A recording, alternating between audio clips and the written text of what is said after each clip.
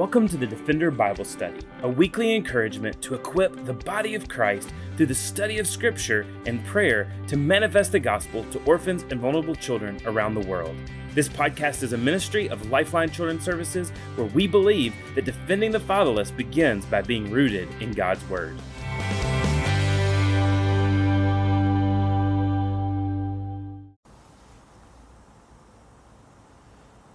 Welcome to the Defender Bible Study Podcast. Today is Monday, July 3rd, 2023. My name is Chris Johnson. I serve as the Vice President of Church Partnerships and Government Affairs for Lifeline Children's Services. Well, for the last few weeks, we have been looking at the book of 1 Timothy. We concluded our time going through that book last week, and now we are moving into the book of 2 Timothy, really kind of transitioning from this first letter that Paul wrote to Timothy to now the second. In 1 Timothy, Paul really focused on teaching Timothy about how things were to be conducted within the church. He dealt with issues such as the importance of prayer, talked about church leadership, talked about various roles and people to care for within the church. And so really it was more about this function as Timothy was pastoring the church there at Ephesus. Paul's admonition really was around what that should look like and what the life of the church, what should be involved in the life of the church. Now as we move to 2 Timothy, really Paul takes a much more personal tone in this second letter to his protege Timothy. He's really, you can see his love for Timothy, his passion, his compassion for Timothy, and really it's a focus on encouraging Timothy to stay faithful to the things that he has been taught. To stay faithful to God's word, to stay faithful to the ministry to which he had been called. Paul, of course, had written so much of what would be included in the canon of Scripture, but now we know that he is writing from a Roman prison. We are able to see and understand and know that he is nearing the end of his life. When he wrote the book of 1 Timothy, he had hopes of going to visit and to see Timothy and to spend time with him, and he spoke of his desire to do so. But now he is realizing that he will most likely not be leaving this prison. So instead, he is now requesting that Timothy come to visit him. He is asking Timothy to bring his manuscripts, to bring Timothy himself to come and to visit him, to spend time with him. Again, recognizing and knowing that Paul is nearing the end of his life. Paul's love for Timothy throughout Scripture is so clearly evident. Most believe that Paul probably met Timothy at Lystra, most likely during his first missionary visit there, his first missionary journey, which is recorded in Acts chapter 14. And then when Paul returns to Lystra in Acts chapter 16, we see that as he comes into Timothy's hometown, Timothy has grown in his faith, and now Paul invites him to join him in ministry. And so they traveled together. They traveled together in ministry, doing the work of the Lord. He served Timothy, of course, we know, after traveling with Paul for a season. Paul left him there at Ephesus to serve as the kind of the lead pastor of that church for a season. And so we just again see this passion, this love that Paul has for Timothy, to where that here in verse number 2 of 2 Timothy 1, Paul even calls him his beloved child. And so he's looking at him as his spiritual child. And of course, Timothy would look to Paul as his spiritual father, his spiritual mentor. We're told that Timothy's father was a Greek, and so we don't know if Timothy's father ever came to know the Lord. And so Paul has played this role in Timothy's life to disciple him and to train him. And this love that they have one for another is so clearly evident. So now Paul's nearing the end of his life. We can pretty much make the assumption that his plan is for Timothy to leave Ephesus to come visit him, but then to follow in Paul's footsteps. We don't know if Timothy ever made it actually to Rome to visit Paul. We're not told that in Scripture, and even history is not clear on that. But we know that Paul had a desire to see Timothy kind of follow in his footsteps, and so Timothy would assume leadership among the various churches that had been planted. We see that Paul had commended Timothy to the people at Philippi, another letter that he wrote near the end of his life, but he commended Timothy to them and said that he was planning to send Timothy to them in his place. Philippians chapter 2, verses 20 and 22 say, for I have no one like him, Paul speaking of Timothy, who will be genuinely concerned for your welfare. But you know Timothy's proven worth, how as a son with a father, he has served with me in the gospel. So again, as Paul writes to Timothy, as Paul writes to other churches, just really commending Timothy, we see just this love that he has for him, and really this treating him as a spiritual son, a son in the ministry. Ultimately, this letter to Timothy, this second letter to Timothy, would prove to be the final words of Paul that we have recorded as Scripture. The truth is you can learn a lot about people from their last words. I enjoy kind of reading stories sometimes of famous people, that what their last words, and so many times the last words that they shared really just kind of lined up with what we saw in their life and what was evident in their life.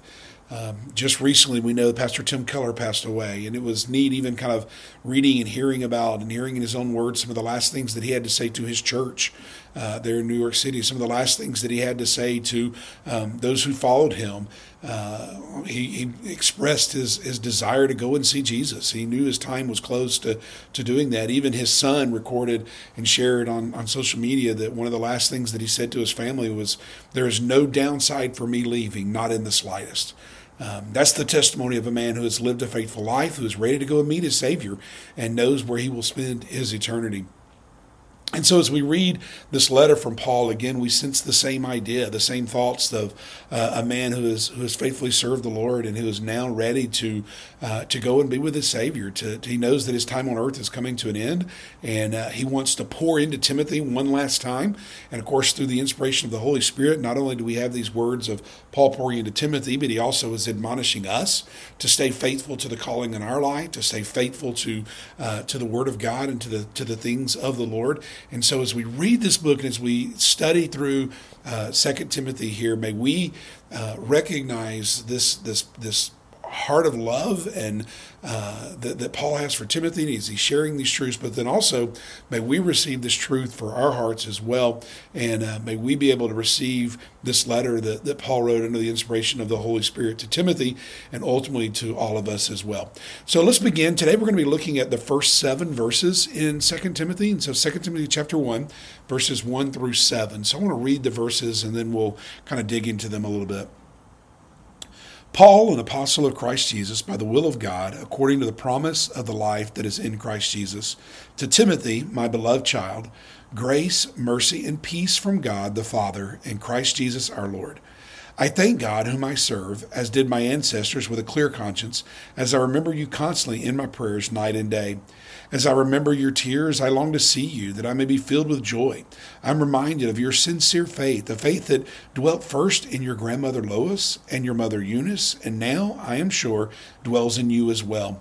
For this reason, I remind you to fan into flame the gift of God, which is in you through the laying on of my hands. For God gave us a spirit not of fear, but of power and love and self-control. As customary with Paul's writings, he begins this book by giving glory to God for calling him to be an apostle, and then he speaks of just kind of a greeting of grace, mercy, and peace. Just kind of showing again his who he is as an apostle and validating his authority to speak as an apostle of Christ. But then also just again that love for Timothy and desire to see Timothy walk in grace and mercy and the peace of God. And we see that Paul is able to do so with a clear conscience. He is able to write these things as he approaches the end of his life with an understanding that he's had the privilege of serving God. And while Paul was not perfect in any way, never claimed to be, we know he had his own struggles. We know that he certainly dealt sometimes even with kind of the feelings of guilt and from the things he had done before coming to Christ, but then at the same time recognized those things were under the blood and walked in victory and stood strong in his calling, in the calling that God had on his life. And so it's with this kind of this heart and this desire Paul recognizes, gives gratitude and appreciation to God for the life he's been called to live, but then turns to just, again, admonish Timothy and encourage Timothy. The primary heart of this passage, and really perhaps for the whole book, is found there in verse number 6, where Paul says to Timothy, "For this reason I remind you to fan into flame the gift of God which is in you through the laying on of my hands." Paul here at the very beginning is encouraging Timothy, trying to build Timothy up and encouraging him to fan into flame this gift that God has placed in his life and has given him. Again, as you look through the whole book, Paul's admonition to Timothy over and over again is to stay faithful, to continue to preach the gospel, to continue to understand the importance, the magnitude of God's word, and to continue just to fan into flame this gift that God has given him. For some reason, Paul felt the need to encourage Timothy in this way. Maybe, perhaps Timothy had grown tired. Maybe in his role as a pastor there at Ephesus, he's begun to grow weary and needs encouragement. Maybe he's been struggling with the attacks on his youth, or maybe attacks on his worthiness as a minister of the gospel. Whatever the reason, Paul here is just really encouraging Timothy to remember God's calling on his life. He's encouraging Timothy to recognize anew just the spiritual giftedness that had been provided to Timothy by the Spirit of God, that spiritual giftedness that came at the point of salvation. And we know from God's word that all of us who are in Christ, when we trust Christ as Savior, we are given spiritual gifts that empower us, enable us to edify and build up the body of Christ and to be used of God. And so Timothy certainly had that spiritual giftedness as well that had been provided to him by the Holy Spirit at salvation. But also Timothy experienced this special call of God that had been placed on his life. And we believe that Paul's probably referring to that as well, because he says that it's a call that is given to you through the laying on of my hands, which certainly would have been reference to the action of ordination, that action of laying aside, setting aside someone for a specific ministry. And so Paul is kind of reminding Timothy both, hey, don't forget that you've been given certain spiritual gifts, that you've been given spiritual gifts to use to build up the body of Christ. Timothy probably had the gift of teaching, had the gift of pastoring, of exhortation. And so Paul is encouraging him to be stirred up in that giftedness, but then also to recognize that, hey, God had called you to preach the gospel. God had called him to use his giftedness in the ministry and for the sake of the kingdom of God. And so this idea of stirring up this flame, fanning into flame, it's the Greek verb that it's in the present tense, which when a verb is in the present tense, it gives the idea that it is an action that has begun, but it's an action that's to continue, to be ongoing. And so Paul is saying, hey, I want to encourage you to fan into flame, but then keep fanning into flame. This is something that could easily grow stale, that could easily grow cold, and that flame could easily wither down. And so you want to constantly be keeping that flame going, keeping that fire burning. I mentioned Tim Keller earlier, another dear friend of the ministry here at Lifeline and dear man of God that recently stepped into eternity was pastor teacher Harry Reeder. If you ever had the opportunity to hear Pastor Reeder speak, he would often talk about this idea of stirring up the embers, and really kind of had a whole ministry built on, again, just recognizing that sometimes the embers grow cold, and maybe the fire begins to dwindle, and all we're left is with these small little embers. And so there's the encouragement that just with that fire, you've got to stoke those embers, and you got to let some air come in, and you got to do what you can and work to build up that fire so that fire stays strong. To keep that fire going, you've got to constantly be putting fuel on it. You've got to constantly be stoking that fire to keep it going. And so the same idea here that Paul is saying to Timothy, I want you to fan into flame this gift. And so this admonition is to stay committed to the call of God on your life, to make sure that you're building and growing in this calling. God's call was clearly on Timothy, and Timothy was clearly committed to that call. However, Timothy was human. Fatigue, fear, weariness, all these things could step in and cause Timothy to doubt God's calling, or cause him to grow stale or cold in his walk with God. And the same can be true of us. So many times in our own life, we allow the cares of this world, or the struggles that we face, or things that we fear, fatigue, weariness, we can cause those things to doubt what God is wanting to do in our life, and doubt how God is wanting to use us. And so we all need to be encouraged. We all need to be reminded to fan into flame the spiritual gifts in our own lives. We all need to be encouraged to stay committed, to stay focused on God's truth and on the calling that God has placed on each of our lives. So how was Timothy to do this, and how are we to do it as well? First of all, we see that we fan into flame the gift and the calling of God in our life by remembering what has been poured into us. By remembering what has been poured into us. In verses 3 and 4, we see clearly this close mentor relationship that Paul and Timothy enjoyed. They had prayed together. It tells us here that they had cried together. They had served together. They had ministered together. And so Paul had poured into Timothy the things of God and the training and the equipping. And so I wonder, we must look back at all the people that have poured into our lives. I'm thankful for pastors and student ministers and family members and women and men in the body of Christ that have poured into my life, that have helped develop me into who God has called me to be. And I'm sure that we all could look back into our lives and see people that have poured into us and have passed along that torch of God's word and God's truth into our lives. But at the same time, we need to stop and ask, who do we have currently pouring into us? Who are we allowing to speak truth into our lives? Who are we allowing to encourage us and motivate us to continue on and to faithfully serve God? But then also, whose lives are we pouring into? Do we have people in our lives that we are discipling, that we are training, that we are encouraging, that we are fanning the flame in their life and helping them be who God calls them to be? Verse number 5 then kind of goes a step further and reminds Timothy of the faith that had been poured into him from his grandmother Lois and his mother Eunice. Again, these were godly women that had taught him the truth of God's word and prepared his heart so that when he was presented that Jesus Christ was the Messiah, he understood Scripture and understood God's word enough to recognize that and that Jesus was the fulfillment of those prophecies and to place his faith in Jesus. And so there had been women, his mother and his grandmother, who had poured into him regularly. At the same time, there had to come a point where Timothy had to make this faith his own. He couldn't rest on the faith of others, but he had to place his faith as the faith that he had to place that in Jesus Christ as his Savior as well. Paul says that I saw this faith in your grandmother Lois. I saw this faith in you, in your mother Eunice. And I even see this faith to be real in you. He calls it a sincere faith, a genuine faith. This faith that Timothy had was the real deal. It wasn't phony. It wasn't fake. It wasn't a replica.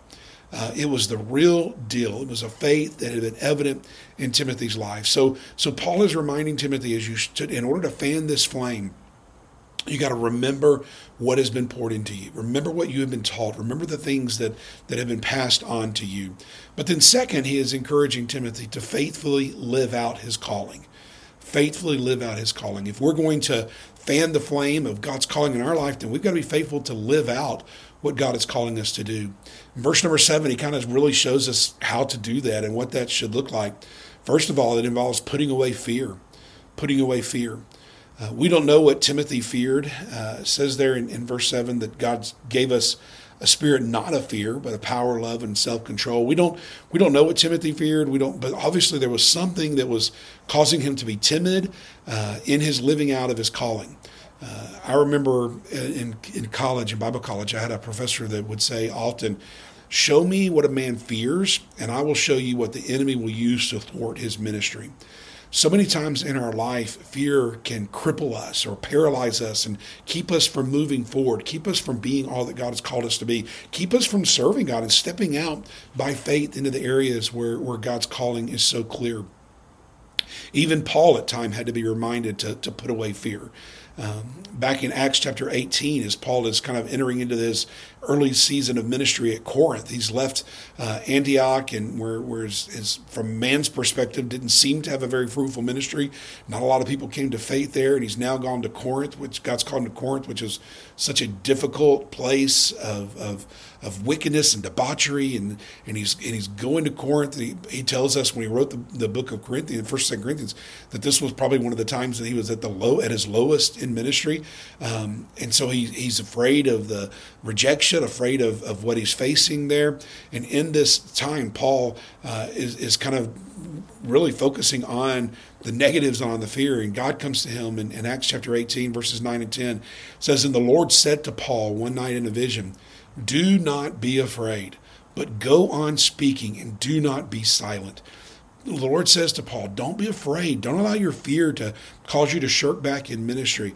And then he really gives the reason why Paul could put away fear. In verse number 10, he says, "For I am with you, and no one will attack you to harm you, for I have many in the city who are my people." And so really God's remedy for the fear that Paul was experiencing was he said, hey, don't forget that I'm with you. Don't forget that my presence is with you. And I'm going to protect you, and I'm going to provide for you. And so in our lives, we must be willing to put away fear, not let fear keep us from being who God has called us to be. And so in doing so, if we're going to fan the flame, we need to recognize God's presence and God's protection and God's calling in our own life so that we can put away fear. Not only must we put away fear, number two, we must rely on God's power. Rely on God's power. For God's given us a spirit not of fear, but of power. Verse number 7 here in 2 Timothy chapter 1. The Greek word here for power, it's that word dunamis. It's where we get our dynamite power. This is the same word that Paul used when he wrote to Ephesus about this power that raised Jesus from the dead. And Paul is reminding Timothy, hey, this same power that God used to raise Jesus from the dead, God has given you the same power in your life, the spirit of power to stand firm in the power of God. And this same power is available to us. We must rely on God's power, not on our own strength. When we try to stand in our own strength, we cannot withstand. The flame will go out. The fire will burn out if we try to do it in our own strength, but we can stand in the power of God. Psalm 27:1, the Lord is my light and my salvation. Whom shall I fear? The Lord is the stronghold of my life. Of whom shall I be afraid? The psalmist said, I don't have to be afraid because I stand in the power of the Lord. He is the stronghold.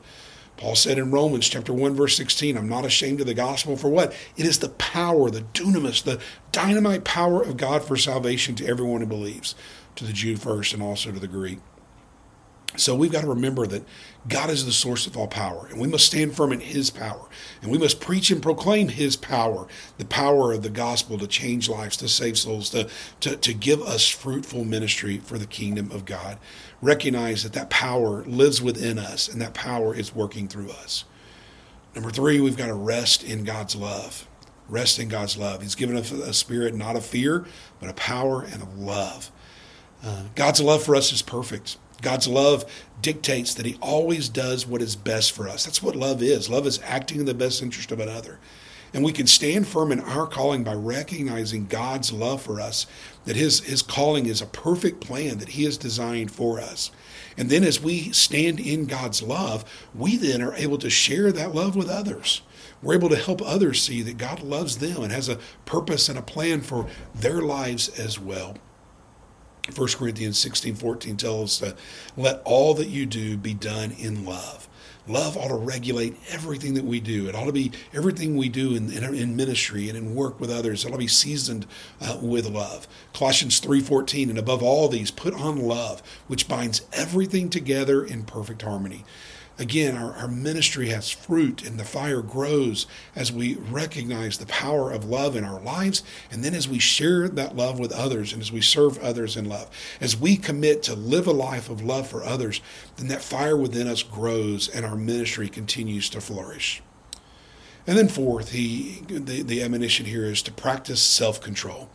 God has not given us a spirit not of fear, but of power, love, and of self-control. This really refers to bringing our whole self, body, soul, spirit, all that makes us who we are, bringing all of that under control. Ultimately, we know that it's the control of the Holy Spirit at work in our lives. Ephesians 5:18 tells us to be filled with the Spirit, to be so filled up to where the Holy Spirit fills every part of us so that everything we do is controlled by the Holy Spirit. We are under his control and under his guidance. We surrender ourselves to his working by allowing him to really transform our thinking. And that's how we bring ourselves under control, is by allowing our mind to be transformed, the renewing of our mind, as Paul says in Romans chapter 12. Don't be conformed to this world. Don't be squeezed into the mold of the world, into the world's way of thinking, into the world's philosophy, but instead be transformed by the renewal of your mind. And he says that when we allow our minds to be transformed by God's word, then we're able, by testing, you may discern what is the will of God, what is good and acceptable and perfect.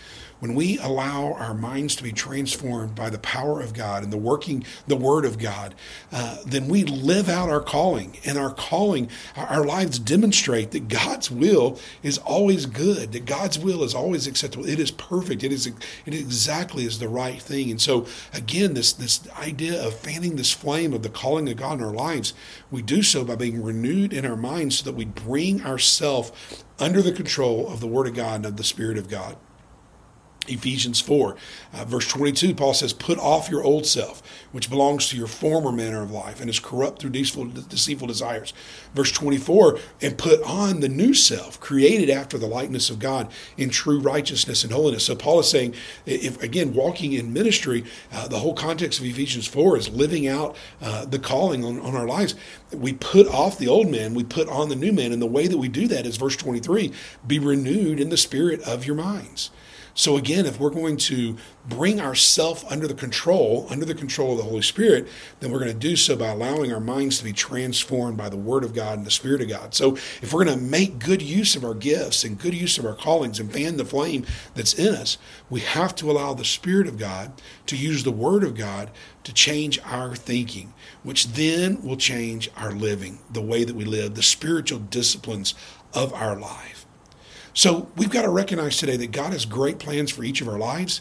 God wants to use you greatly and use me greatly, use us together greatly. He's given us spiritual gifts. He's called us to his work. So let's make sure that we are fanning the flame of this giftedness. Let's make sure that we are fanning into flame this call that God has on our life. Remember what has been poured into us. Make sure that we remember the things that we have been taught and also that we are pouring into others. And then faithfully live out this calling that God has in our life, not in fear, but in God's power, in God's love, and in self-control, practicing spiritual discipline in our life so that this flame of God's calling will be evident, will be fruitful, will be productive, and we'll be able to continue to see God do great and mighty things as we remain surrendered to him. So let's not grow weary, let's not grow faint, but let's continue to fan into flame the calling that God has placed on our lives. Let's go to the Lord today in prayer together. Dear Heavenly Father, God, we love you and thank you for your goodness. We thank you for just your call in our lives. We thank you for saving us and then calling us to the work of your ministry. Lord, we thank you for the example of Paul and these words that he wrote to Timothy under your inspiration of your Spirit. And we thank you, God, for the admonition that we're able to receive in this. And God, I pray that we will be faithful in it. Lord, I pray for the ministry of Lifeline. Lord, as we seek to continue to engage the body of Christ in ministry to orphan and vulnerable children, Lord, throughout the world. Lord, and specifically as we're focusing on some of the specific areas of the world, God, Latin America and Peru and others, God, I pray that you just would really, Lord, give us wisdom to seek to live out this ministry to which we've been called. I pray, God, that you'll continue to raise up, Lord, those that would believe in our mission and support the ministry and help us as we seek to equip your church, your people.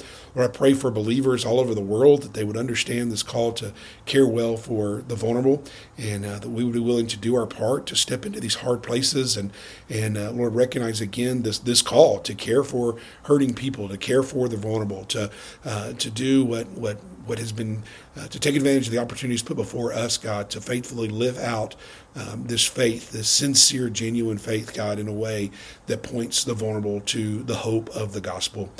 Lord, we thank you for what you're doing. We thank you for what you've done, what you're going to do. We surrender ourselves and trust you completely. For it's in the wonderful name of Jesus we pray. Amen.